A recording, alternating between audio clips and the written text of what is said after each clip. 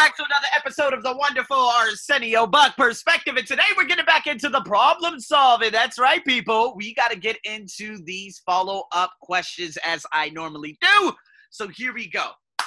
Number one, remember we talked about problem solving last time. How obviously, being in a hurry makes us make those uninformed decisions. Well, what we have to do now is rate ourselves on a scale 1 to 10. Okay, these are some good old prompts. The good old performance prompts, okay? And again, responding authentically, meaning being truthful in these responses, is going to give you more clarity and it'll help provide more momentum in your life, yeah? So make sure you don't lie about it. Be real about it.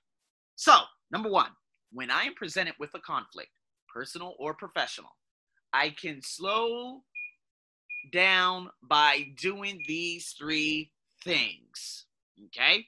Now, what did I do last year? Okay, I could only give you guys examples from my personal life. When I was presented with a conflict, okay, this was the COVID conflict. When everything shut down, when I had a 25,000 baht, which was basically an $800 visa that was approaching, right? When I was on, I did have obviously my rent money and stuff like that. But when I had this problem, I wasn't making money, especially for the month of April. I had to finally look within and say, okay, what can I do? How can I slow it down by doing, like what can I do right now? First and foremost, I had to take action, okay? Being there and just feeling bad about myself wasn't going to help better the situation whatsoever. I needed to be more creative. And with things that happen in regards to the economy, when that creativity comes out, I need to be able to sustain that creativity even when things aren't happening and everything's going well.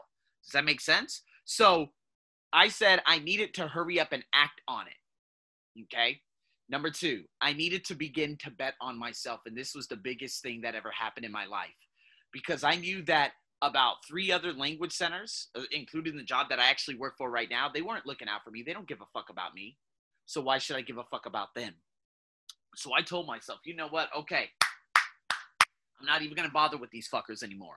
I'm going to bet on what I do and what I can do. When I started working upcountry, it's funny, when everything opened up, they're like, oh, are you going to be free in August? Oh, no, it's not good. You need to be. I said, fuck you. No, I'm not free during weekdays because you guys fucked me over the previous 3 months. These women, who I obviously quit it the following month, were for me. So it made me realize, okay, my job is bullshit. Okay, they could kiss my fucking ass. Number 2, all these other little side jobs, including another language institute, Mind English, I cut them motherfuckers loose because I knew that they were carrying the racial discrimination, which I had dealt with for 8 years prior or 7 years prior at that time, in terms of giving jobs to white guys instead of giving jobs to the fully qualified, the ones that already obviously have their 4 cores of credibility rather than one half-ass core of credibility, right? And so I dropped these jobs. I did this. I started betting on myself. And number 3, I realized I said I needed to focus more on my future in terms of my finances. Like I look back to the previous year, the previous 2 years, even going back to those ugly years of 2015 to 2017. I made more money then. Why am I making less money now, especially during COVID, regardless of COVID? I should have been creating those assets to begin with. So I made an oath to myself last July. Let's get this shit on track. I'm done doing the same thing that I've been doing and nothing's working. This is Albert Einstein quote. That's insanity. Doing the same motherfucking thing every single time and expecting a different outcome. A year later, I am more financially stable than I've ever been in my life. Why? Because I needed to take a step back, slow things down, and look at what wasn't working. That was one of the principles in Jack Canfield's book that I had forgotten about. That book is right over there on my shelf too. Bought it back in March of 2016. What isn't working? You know what wasn't working? My job that I'm working for. You know what wasn't working? Working for those 2 grimy ass bitches.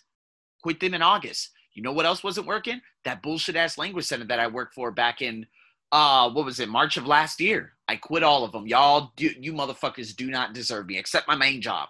But they know, listen, you got schools aren't going to be opening until next year, probably after April, right? So you got your online classes, you got Saturday and Sunday, that's all you got, okay? You're barely even covering my fucking rent. And I told you guys you needed to cover my rent, okay? I shouldn't be coming out of pocket making the ridiculous and wonderful money that I'm making online to pay for my own rent. You bitches should pay for it.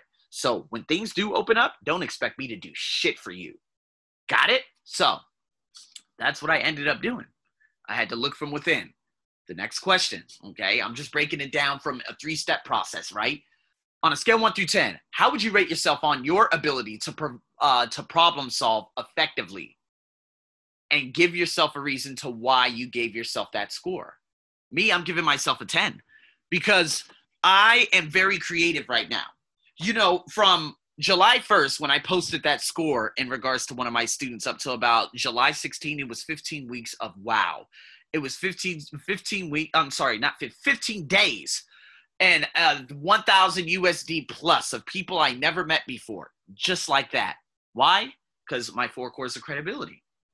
So I'm just waiting on my other student to say, hey, I got my score. It's this. So I can hurry up and post that. Make sure I post it. Make sure I cut up some podcasts, put it all out there. And then I'm going to start attracting to me more individuals. So again, I'm very, very excited about this. And at the same time, I'm like, okay, Arsenio, the last 3 days has been very off. But what have I been doing every day? Have I been focusing on the low-hanging fruit? My YouTube is going down. Why? You haven't been posting a lot of TOEFL ITP videos anymore. Okay, so what can you do to get, to do better? What can you do to obviously do better to get more attention, to get more people buying your courses? Okay, let's start posting a couple of more snippets. Let's post a couple of more things on your Facebook page. Let's get back onto TOEIC and maybe even IELTS, although IELTS is just, I could really give a damn about that. Focusing more on my number 1, my number 2, right? Number 3 my number 4 really don't give a fuck, right? So that's what I do. I'm going to give myself a 10. Here's your next one. On a scale 1 through 10, where would you rate yourself on how often you find yourself reacting to a problem? Reacting to a problem. Okay? So, obviously, I got my vaccine of AZ just a couple of days ago. I wasn't reacting in terms of, oh, my God, something's wrong with you. I think I got COVID. No, I was like, okay, the symptoms in terms of the body aching and the fever that I had at night, which was the ultimate step of pushing out that last little foreign object, which, my body was reacting to, because obviously that's what my immune system was doing, was stimulating a response. I wasn't being reactive and saying, oh my God, I need to go to the hospital. I was like, no, I know exactly what's going on right now. I trust my body. I'm gonna wake up in the morning. I'm gonna be good. And I was, reacting to a problem was, like reacting to the problem was almost getting my fucking appendix removed just a week ago or 2 weeks ago. That was me reacting to a problem, rather than just slowing things down, in which my girlfriend helped me do. And then all the responses from the epidemiologists, the doctors, the pharmacists, and all those other wonderful individuals, they made me realize no surgery without an x-ray. And that ended up making me realize that I almost gave myself 1,000, I almost gave my organ away and 1,000 USD for no fucking reason.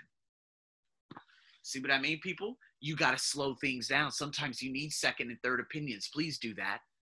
And make sure you get your information from people who are already there or above you, not people who are below you. I would never ask my mom, how can I market on Instagram? My mom doesn't know shit about that. I need to ask people who are already there. You see? So going on to the next one. All right. On a scale 1 through 10, you would rate yourself on how often you make hurried decisions. Rate yourself. Be honest with yourself. I'm going to go into the next one. The last one, okay? Oh, and as a matter of fact, this one is actually another one. It's in terms of like listening, which is very, very good. But in saying that, let's just go back to that last one. Hurry decisions.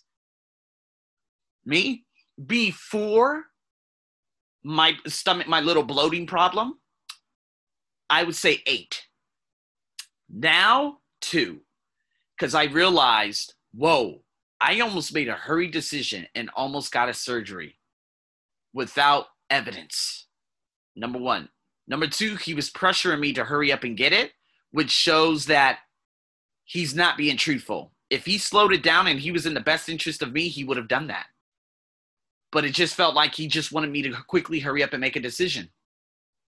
And when my girlfriend finally came and she walked in, next thing you know, I started getting these messages and Facebook posts and insurance card, and she was talking to her friends, and she was talking to the CFO of Air Asia here, who said, what? No, he's good. Listen, don't get surgery. The CFO, her boss, who she's the personal assistant to him. He's the CFO of AirAsia. Okay, rich, beyond rich. And he was the one that told her, no, what's going on? We put all those opinions together. We went back there. We got the blood work. We went to another place, got a second opinion. Didn't really work. And then finally, in the end, I did have that end, that massive blow up. But I realized that I went to a hospital that was doing it in the best interest of me rather than doing it in the best interest of their pockets. So I no longer make hurried decisions. I got to slow things down. And if it comes up and then there is a decision that I need to make, and it's a very quick one, like, oh my God, I feel like, my adrenaline's pumping because something's getting ready to happen right now. Okay, hurry up, make a decision. But when it comes to business opportunities and stuff like that, I slow things down. If I want to make a big purchase, I'm going to slow things down like a motherfucker. A hurried decision would have been buying my iPhone back in April of this year. But because my girlfriend kept saying, no, wait. Make sure you have this amount in your checking account. Okay, $3,000 before you make a purchase of your iPhone. And I'm like, okay. And guess what? Everything shut down. And thankfully, I never made a hurried decision. Although I never touched that stipend whatsoever. And that stipend, I'm still just delivering on a monthly basis, on a weekly basis. I still had to slow it down. So people, please remember that. Please remember that, because I think sometimes often when you make hurried decisions, and if you're over on a scale if you're over 5, please use these performance prompts to slow it down and problem solve accordingly. Got it? With that being said, people, thank you so much for tuning in to another The Arsenio Buck Perspective Podcast. Stay tuned for more, people, because we're on fire. Over and out.